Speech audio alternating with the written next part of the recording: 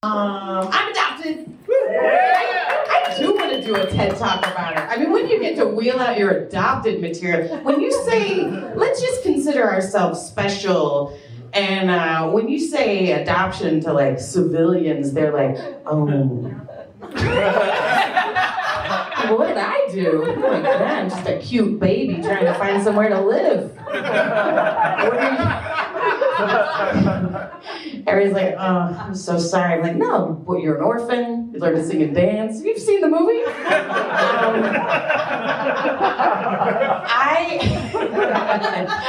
love it. I have like dual lives. I have a friend who's not adopted. Sorry about that weirdo. I was like, let me get this straight. You grew inside your mother. And you came out, and you were hungry, and you ate at her boob. And now you both just act like that didn't happen.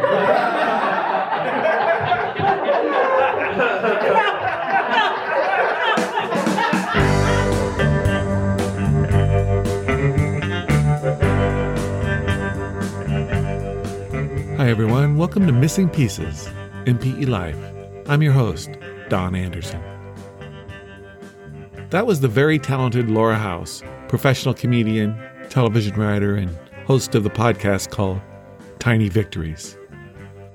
It's a 15-minute per episode hilarious podcast celebrating the tiny victories in life.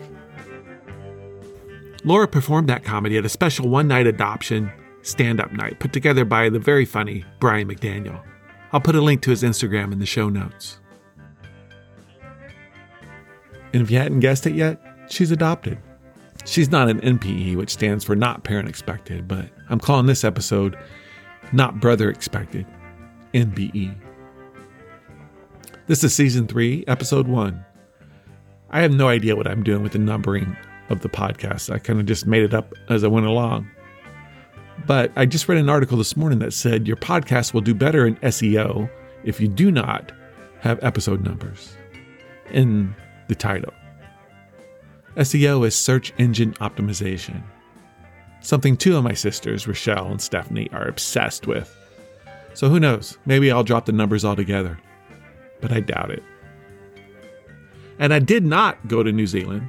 That job got canceled. Show business is a cruel mistress. And speaking of me being in the business, I was one of the producers and editors of a documentary called Brothers in Arms. It's about the actors' experience in the movie Platoon. It's a great doc. We interviewed the many, many stars of the film: Charlie Sheen, Willem Dafoe, Tom Berenger, Johnny Depp. The list goes on and on. The movie is called Brothers in Arms, and you can find it on Amazon or other places as well. Check it out. There are a few movies with the same title, so when searching, just put in Brothers in Arms, Johnny Depp, and you'll find it. Each time someone watches it, I get like 13 cents, so please spread the word. Now back to Laura House, the comedian, and her story here on Missing Pieces. My name is Laura House, and I live in Los Angeles, in the Valley, if that's important. I just want to say that Laura is a great comedian. I don't know if I've ever told you this, but when we did a fundraiser for this friend of mine, that friend of ours that had ALS, and Laura was one of the comics, with some pretty big name comics, I think, Lonzo and Rich, and I had people, my family from the Midwest, texting me just saying, "Oh my God, Laura is the funniest person ever. You totally stole the show that night. You soared." That's so flattering. Thank you. Your friend is beautiful, and I was glad to do it. I appreciate that. And no, I didn't know that. That feels good. That's nice. I'm obsessed with comedy. I love it. So that's really nice. So I grew up in a suburb of Dallas in Grand Prairie, Texas, and pretty average white middle class family. My mom was a teacher. My dad worked for City Hall. I have a brother. So it was like 2 parents, 2 kids. We made good grades, pretty regular middle class, good good life provided for. And I always knew I was adopted. My parents, I was born in, I hate to say this, but I was born in 1970. So it was closed records adoption. But my parents were always like, you were adopted. My mom would say, I couldn't love you more. If you had come out of me, or we had special baby books that were for the adopted child. And so as a, 8-year-old or so, I understood that there are ladies in the world that have babies. And I just kind of equated it with farming, of like, there's farmers that grow vegetables and we eat salad. There's people out there that make furniture and we have a sofa. So so there's people out there that make babies, and some people have to go buy those. It was a little Handmaid's Tale, to be honest. But it sounded like it. In retrospect, I mean, in my mind, they enjoyed or not enjoyed their job as much as anyone would. So not only was Laura adopted, so was her brother she grew up with. So based on the limited information, Laura thought everyone was adopted. So when I was 10, there was a woman down the street, a neighbor was breastfeeding, and I think I started asking questions, like, because I was like, oh, she must be one of those ladies that has babies for people.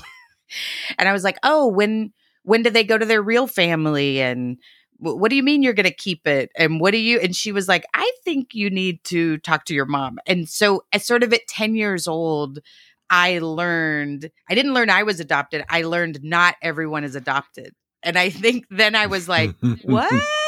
So like kind of, oh, just me. Oh, it's not that common. Just me and my brother, sort of. And I'm a creative person. I'm a TV writer. So I don't know if that's part of my interest. There are people who are not TV writers that certainly wonder about their biological family. But I just, from 10 years old, was like, I came out of some lady who's walking around. Who is she? Like, do I know her? Is she a teacher at my school? Do we cross paths like in some kind of movie, but we don't know? Would we know if we ran into each other at the grocery store? Would we, it's you, is there, who am I tethered to in this way? And then is it Sally Field? Is my dad David Lee Roth? Like who, like it's such a wild question mark of who made me, when you don't know. And then my brother is also adopted. My brother I grew up with, and he's never wondered.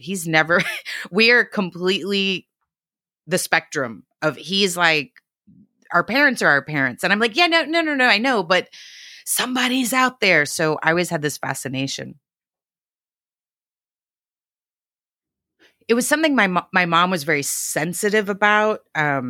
She would have had kids if she could, was sort of the feeling. And when it came up, she was a little, no parent wants to feel like you wish there was you're wondering about some other parent.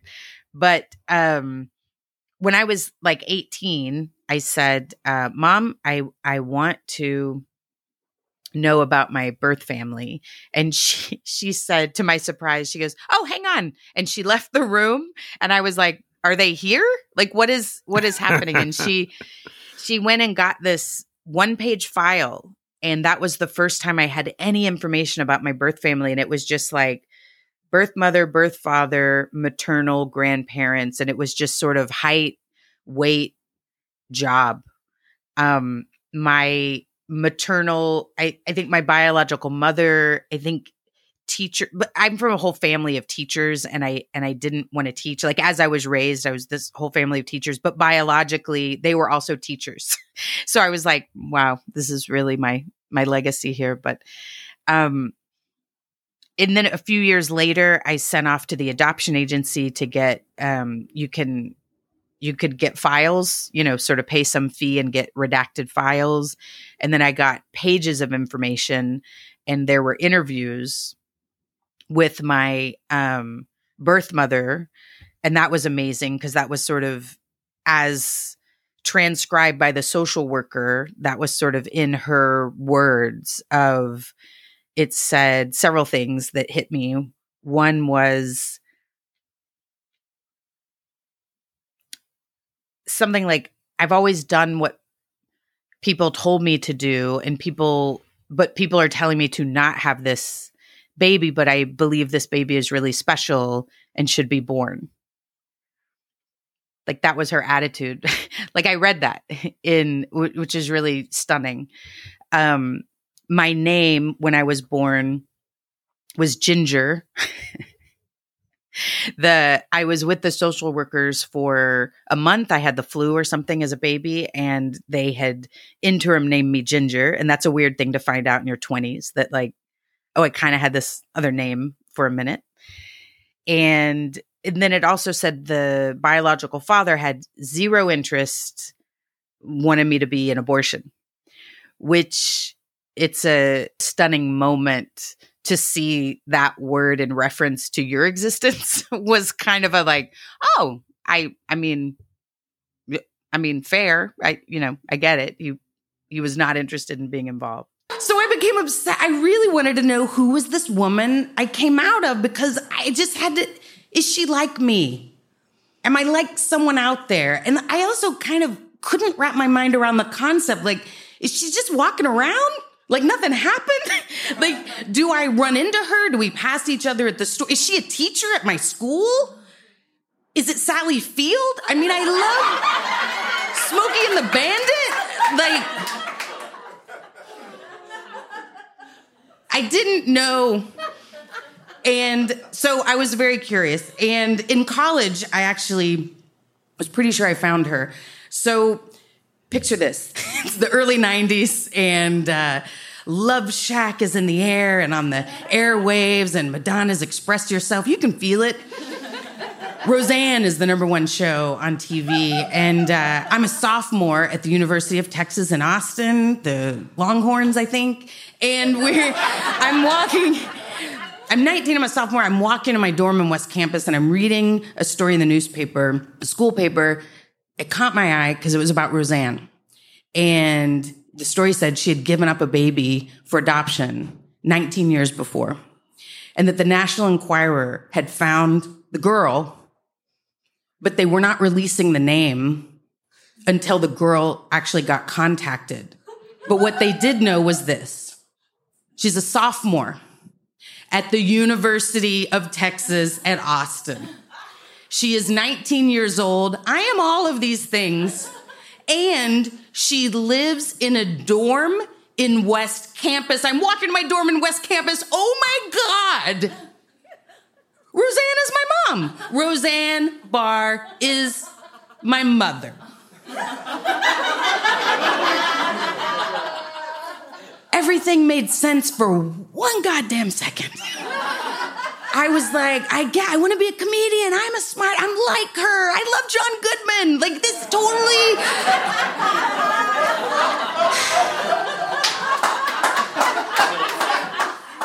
Then I read the next sentence, which said the baby was from a Jewish adoption agency in Utah, and I'm from Dallas. And I was like, oh, so close. So that's a fun near hero succeeds almost moment.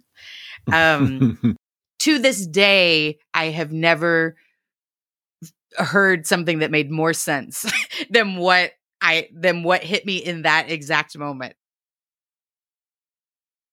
As a kid, I always wondered. At 19, I thought I found her. In my 20s, I got the nerve up to do a file, to get my file from the adoption agency. Like they redact, the doctor's last name or things that you could easily sort of, this was pre-internet. So things that you could probably find people now, but they redacted some major facts.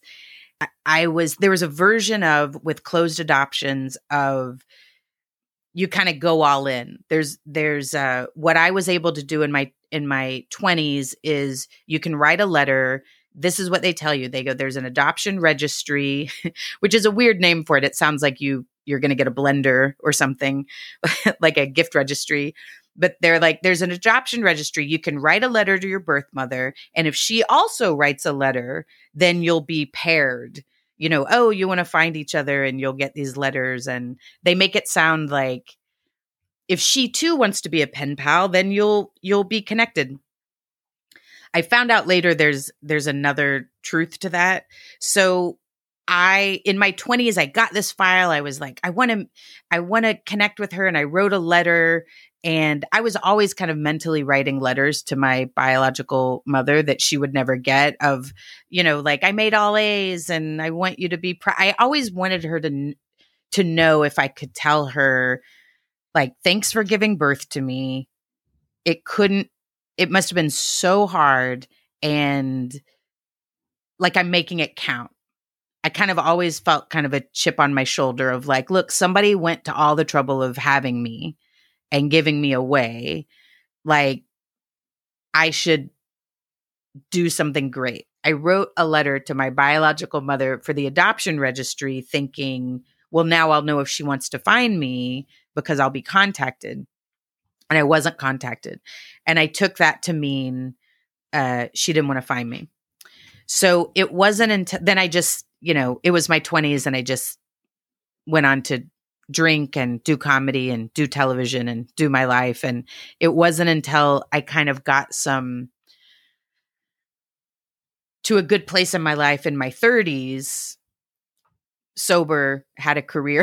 I mean, this is really long story short, but like sober, career, good relationship in my 30s. And I thought, you know what? I want to go all in. I want to do there's an option with the adoption agency to like, they track down the family, and you have to have counseling, and you have to talk to them, and you have to fill out all these papers and pay a fee, etc. So I did it. I was finally ready. And let me think of what I want to say here exactly. It takes a lot to get to that moment of, you know what, I want to find her, because one, I already thought she didn't want to find me because of the letter, the adoption registry. So I finally went all in, knowing, I could be a month away from finding my birth mother. And after a month or 6 weeks or something, I followed up with the adoption agency, and I said, hey, did you find her? The woman on the other end of the phone said, oh, yes, we found her, but she hasn't responded. We are pretty sure that it's her, but because she didn't respond, we have to call off the search. So essentially, you dead end. You can't find your birth mother. And then she was like, we can refund you half your fee. And I was like, I mean, who can't use $150, I guess, but I really wanted to find the woman I came out of. Like, I don't really have the words to communicate. I had thought of this woman since I was 8. I knew I came out of someone, and I always just wondered, who is she? Are our noses the same? Do we have the same eyes or the same laugh? Like, I had never met a biological relative. I always kind of felt like a weird, like, I don't know who I am or where I belong, or, of course I belonged with my family who raised me, but I always had this ache. I had an ache just to know, just to see a picture of this woman, just to know. And so essentially the door was closed, and I was a little stunned at how kind of matter of fact, to be honest, that was relayed to me. And I actually told this to a friend, and she was like, so you're talking to this woman who has your file right in front of her, right? Like, she was possibly looking at that woman's address. Like, she couldn't just give a hint or I'm not saying she lives at 462, but it was just door closed. And that was when I was in my 30s. And I was devastated because I felt like I had finally gotten ready. And now, I guess it's natural for an adopted kid to maybe have some abandonment issues. So I think it hit me like that. Like, oh. Then 23andMe came along and it probably pops up in a lot of these stories. There's been a surge of people finding family members. And a friend of mine at work one day said, "Oh, I got on 23andMe and it turns out I'm 51% Dutch and, whatever." And I was like, I want to find out how much Dutch I am, but also maybe I can catfish my birth mother. Like I genuinely was families are big. Somebody doesn't know I just thought it's 23andMe is a chance to connect with some family member to connect to my birth mother. And so I did. And I feel like it sounds a little gross the way I put, like I was trying to trap or something, but I didn't want anything from her. I didn't think, you owe me this. I didn't think she owed me anything. I felt, if anything, I owed her a thank you and a well-wishing. But I went in 23andMe and for like 5 years, nothing. It's just, so I was like, it's just dead end after dead end.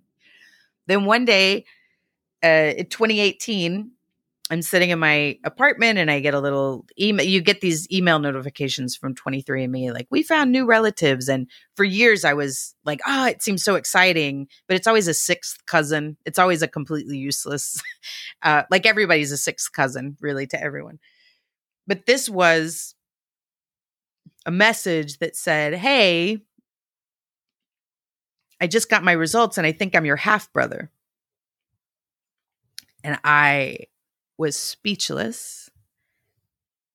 I just turned my laptop to my fiance, and then he sort of teared up, like, is this real? Is this happening? Well, my name's Jeremy. I say I grew up in San Antonio, Texas, but I was actually born in Dallas, but didn't live there very long.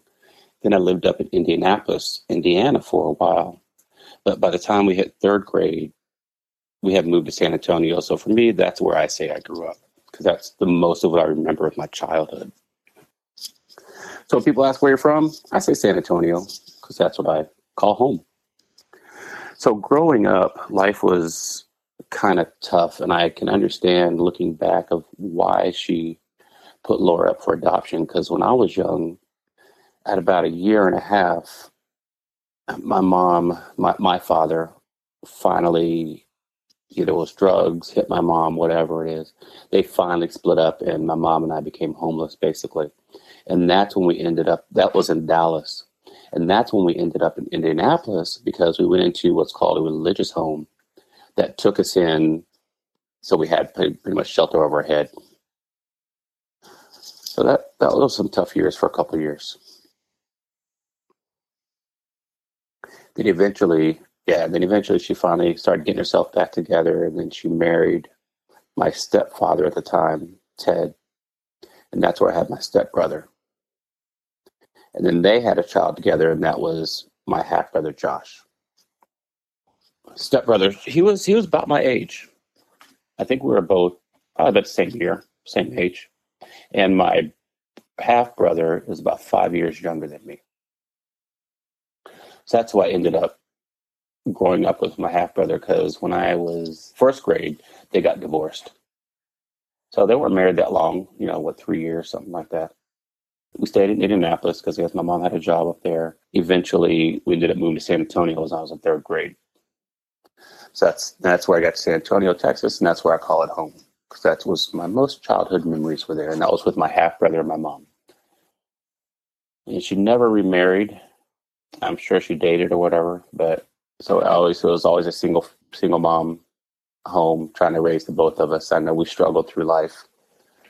So that was kind of my childhood growing up. And then somewhere in there, I found out not about Laura personally, but that I had an older sister. I don't remember how it came about with my mom, but at some point along my childhood, teenage years, I did find out that she had put a child up for adoption that was about a year older than me. And I remember from that point on just thinking, why? Was it a bad circumstance? What were the reasons? But I never really got into it with my mom, so I don't think we were that close to talk like that. And I didn't want her to feel bad about having to adopt somebody, keeping me, so all that.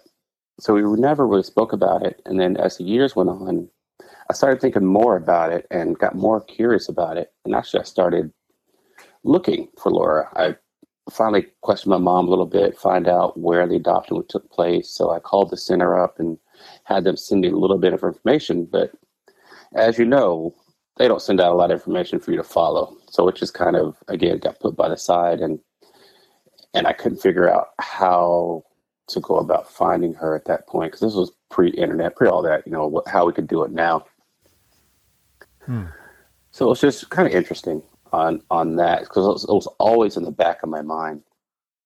I was always in the back of my head, and a yearning would be a good description.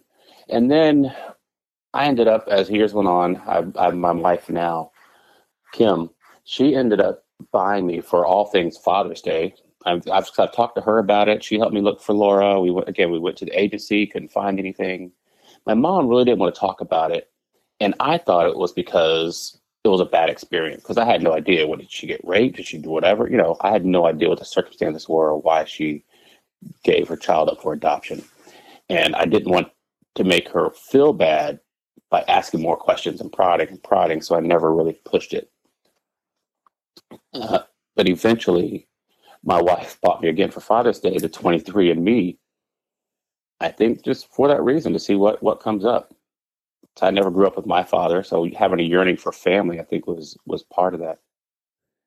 And then lo and behold, Laura pops up. We were all just shocked that it just came up that easily, and there it is, and there's your half sister you've been looking for and yearning for all this time. And I was surprised. I was excited. I was surprised. I was nervous, because you never know. I didn't know, was she looking? Did she not want to be found? But I figured if she was on there, she must be looking. Does she know she has a half brother? Is she just looking for her mom? I had all these questions just start flooding in your head, and because at this point you don't even know if she knows she's adopted, right? Right. I don't know anything about her. Does she know she's adopted? Did her parents tell her she's adopted? And so at this point, I'm like, okay, I want to contact her. But first, I called my mom and I told her. And she was kind of shocked. And again, I don't know the circumstances. So I told my mom that I'm going to contact her and start talking to Laura. Contact Laura and start talking to her, just to give my mom a heads up in case she wants to be part of Laura's life or doesn't. Because I don't know at that point. And she was all for it. She had no issues with me contacting. She was kind of excited about it too. And so I sent a message out on 23andMe to Laura. I think I was like, hello, my name's Jeremy. I think I'm your half brother. I don't think she responded right away. Here's the weird thing about getting a message like that. There's a whole spectrum of adoption stories. Like, there are nightmare, I found my real father and it was a nightmare stories. A friend of mine has one of those. And this is the internet. You don't know. Like, this also sounds weird to say, but I approached this as I had done internet dating, which is, I want this to be a great connection, but you might be crazy. You might think I'm crazy. You really have to have so much careful trepidation. It's going to be a Pandora's box. Like, once it's opened, who knows? So I also didn't want to seem like, oh my God, who's my mother? like that's kind of all I wanted to say. And I also didn't know how we were connected. Half brother, I didn't know. So I just wrote him back, oh, like I tried to keep it light and easy, like, oh, how neat. Would you like to talk? Like, what do you say? Who do you even ask? How do you respond to that? So then I scrolled down and it said we were in the same maternal haplogroup. So we shared a mother. So this is the close. I was like 48 years old. And I connect in a message with the closest I've ever come to finding my birth mother. So between me, this is probably the part of the story you want. So this is probably where it gets the most interesting. I'm sorry I had to give all that backstory, but so I proceeded to we moved it into texting and we talked, and it turns out this is my half brother, Jeremy. And I will burst into tears. He is my little brother. And I would never have guessed this, but I instantly felt like a big sister. In my family, I'm the youngest. I've never had a little anything other than, younger cousins. And I instantly felt like I loved him and I wanted to protect him. And he's very funny. And as we were texting, I was like, oh, I feel I owe you so many Christmas presents and noogies. And he was like, I owe you so many, begging you to take me to the mall with your friends. And I'm annoying, but it's really just because I look up to you. And we just connected.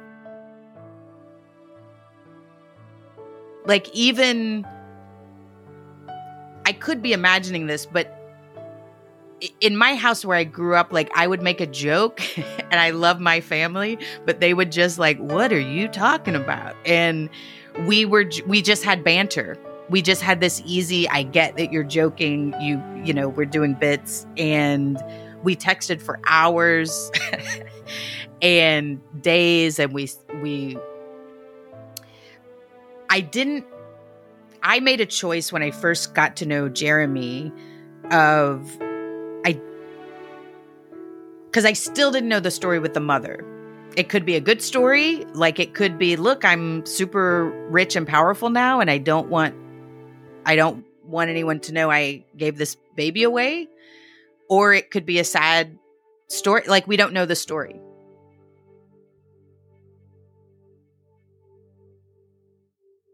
And during that time before she answered you, were you like checking her out on Facebook or social media? I was trying to find her, and I don't remember finding anything on her because I didn't know much about her. I didn't know what to look up, and it's almost like, it's kind of weird, but almost like you're going on a date and you text them and you're waiting for them to respond. You're looking at your phone, looking away. You're looking at your phone, looking away, and you're just waiting for that response to see what it is. And I think it's very. You're almost wondering, do they want to talk to me? Are they going to like me? Are they not going to like me?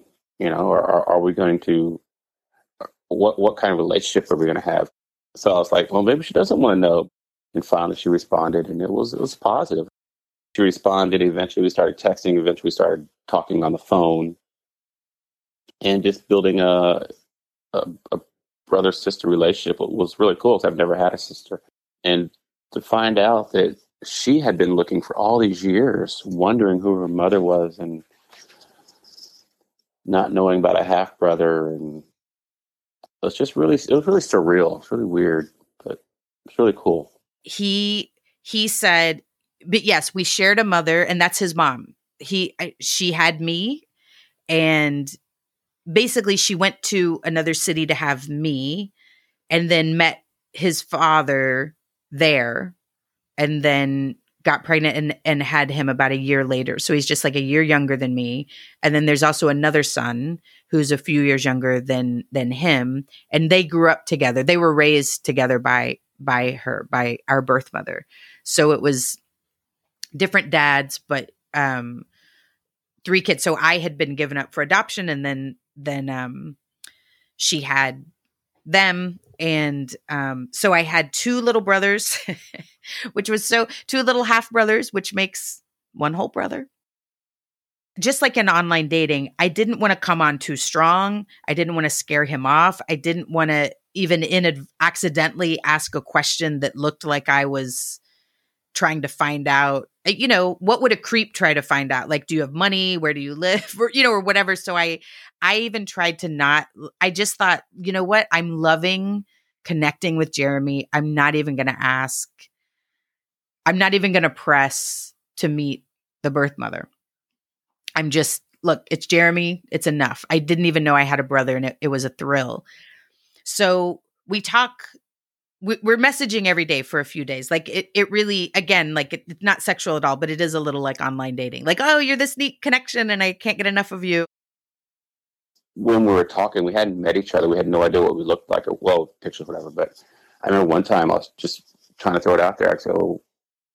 I texted her, who we hadn't met yet, that I was Black. Because I don't know how she grew up. I don't know what her thoughts are on race. And there was no response. Because we'd been responding back and forth, like conversation. And there was no response. I was like, oh, crap, is she a racist? What's going on? Is she upset that I'm Black?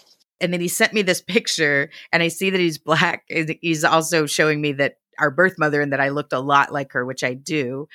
And then my phone froze, which my phone never freezes. But essentially this guy I'm talking to, I love him. He's my little brother. We talked for 3 days. And then he's like, sends me a picture where he's basically like, hey, I'm Black. And then it's like, he's just getting ghosted. And I was horrified. And I was like, what? I'm turning it off. I'm trying to turn it back on. I'm like, does it need to be plugged in? And I was in a meeting at the time, and I ran outside and I called him just to, like, the texts were still freezing. And I called him and was just like, oh my God, I'm not racist. I just want you to know, like, I got your picture. I don't even know how to, you can't even say it without sounding like a weirdo. I think it's awesome. You're great. And then he laughed and he said this, he said, wow, so this is what you sound like. He had known he had a sister out there somewhere, but he didn't know anything about her. And so we both we had just been messaging, and we both had this moment of, just because I panicked and called him, we're talking for the first time. Don, I'd never been in the same room with anyone I shared DNA with. And this is the first, like, my voice is connecting with a voice I shared DNA with. And even that was really profound for me. And the way we met was kind of coincidental, I'll say.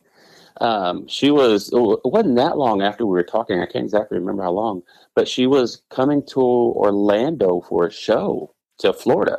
I'm like, she's coming to Florida? I got to go up and meet her. I connected with him in July.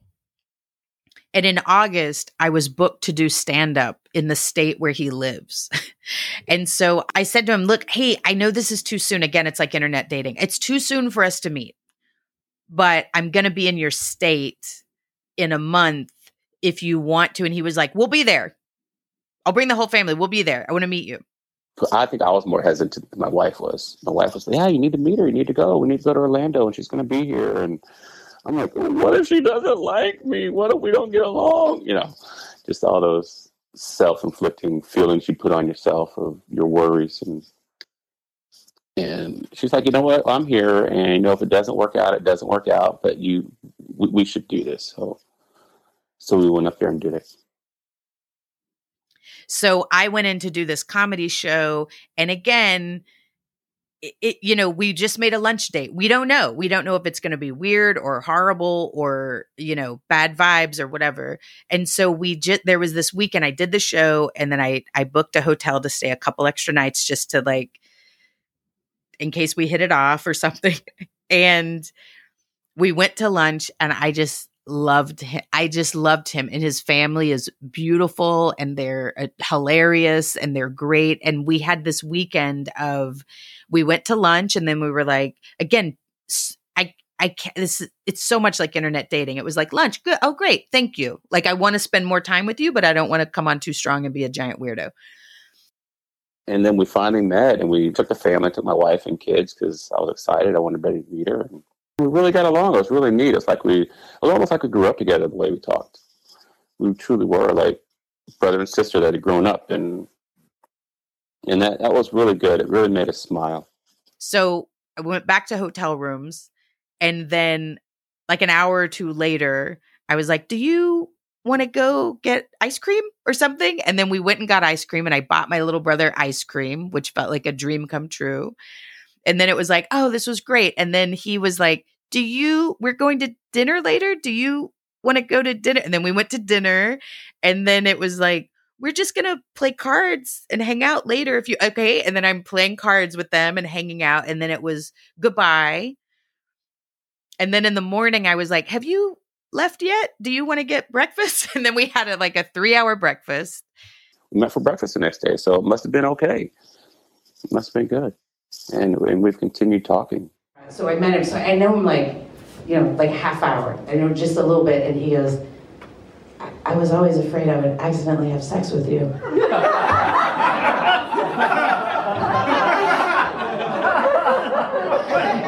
And I've never had a little brother, so I was like, is that just how guys think? I was like, oh, that's weird. I met my other younger brother, Josh, and I know him like 5 minutes, very early in the conversation, he said, I was always afraid I would accidentally have sex with you. And I was like, these poor guys have been haunted their entire...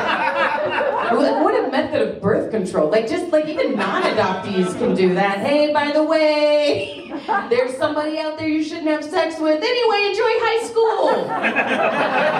And I oddly had stand-up booked in 2 other states, one where my other little brother lived and I got to meet him, and then one where my biological family lived, and then I met them. So so it was nothing for 48 years.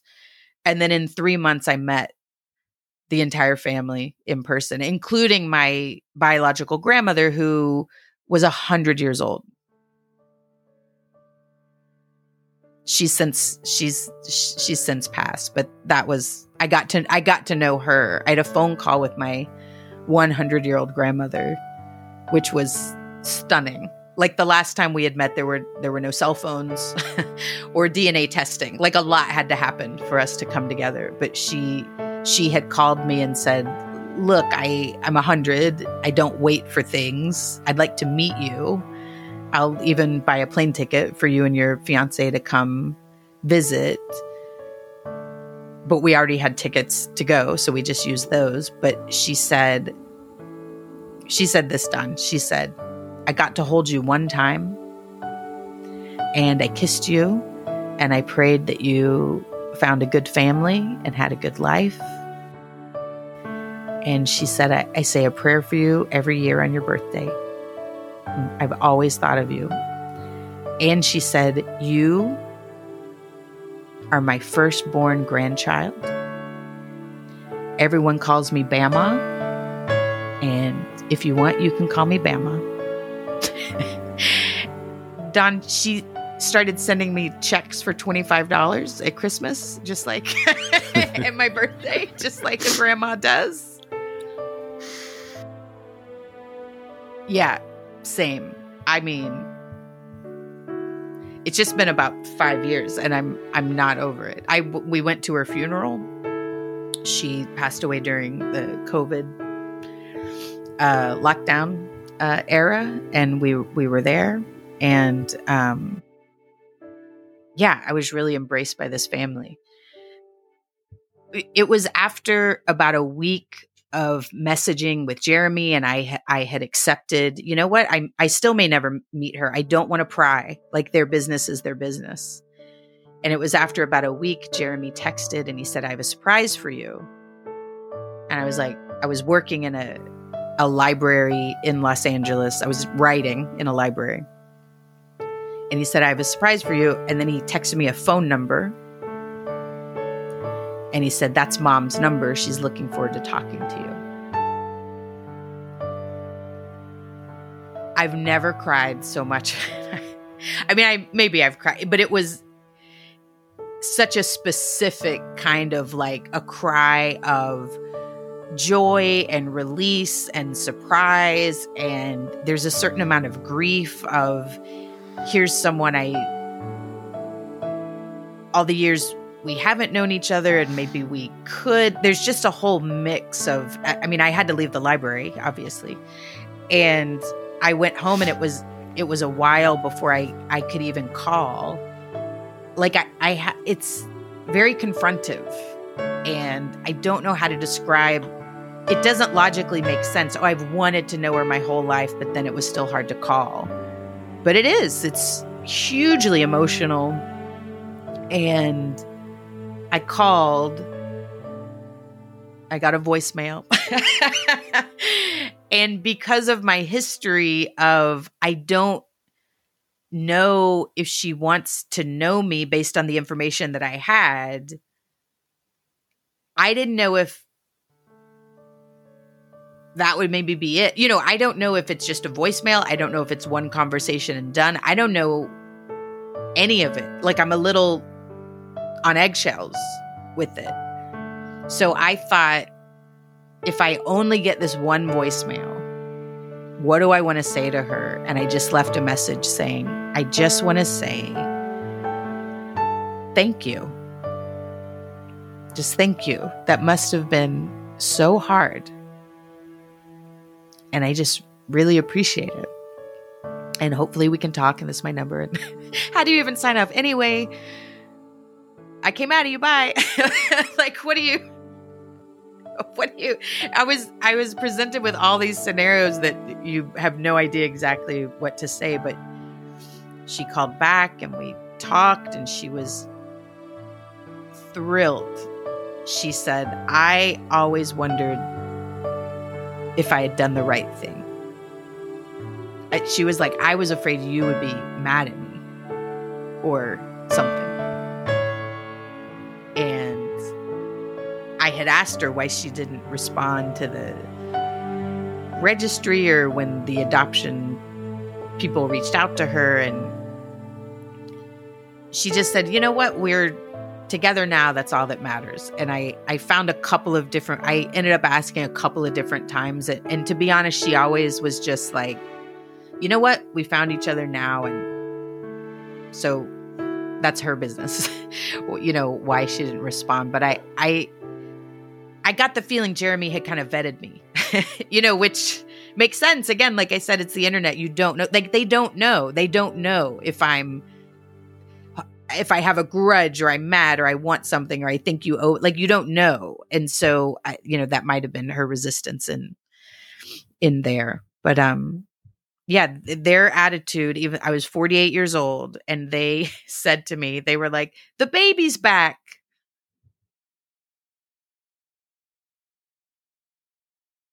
Oh, I'm so ecstatic. I'm so grateful my wife gave me that. I'm ecstatic we found her. It's all worked out. She's been out there. She's met her mom. She's met her family. And one of the coolest things when Laura and I were talking after she met the family, she told me, because Laura's a comedian, as you know, I would say some kind of joke sitting around the dinner table with my family, and they would just look at me. They wouldn't laugh. And she said she just felt out of place around that because of that.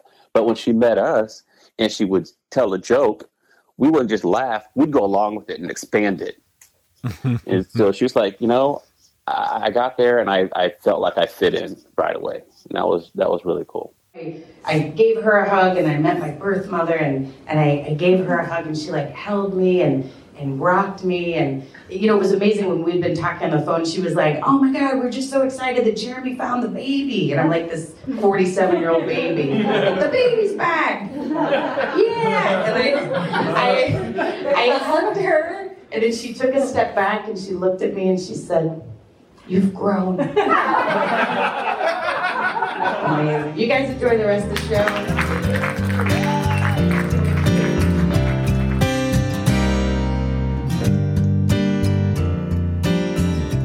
I want to thank Laura and her little brother Jeremy for sharing their story with us. The name of her podcast is Tiny Victories, available wherever you find podcasts. She also started a sober comedy show here in LA called Party On. It's the first Saturday of every month. Well, where does she get all of this energy? All of this info and more can be found on her website, laurahouse.com. I'll put all this in the show notes. All the comedy on today's episode, except for the Roseanne Arnold story, was recorded at Brian McDaniel's adoption comedy show. To follow him, go to the initials B as in boy, M as in Mary, C, D as in dog on Instagram, BMCD on Instagram. I'll put a link in the show notes. And the Roseanne bit was taken from the podcast called Risk with an exclamation point at the end, RISK, exclamation point, hosted by Kevin Allison. It's a podcast where people tell true stories boldly. Link in the show notes. Please take a moment to like, review, and follow this podcast. And if you want to get in touch with me, NPE_stories_podcast on Instagram, or you can email me at donnpe@icloud.com. All the music on today's episode was provided by the great Billy Sullivan, composer, studio owner, and all-around great guy. To find out more about his music, go to solistone.com. Missing Pieces was produced, edited, and hosted by me, Don Anderson. Thanks for listening.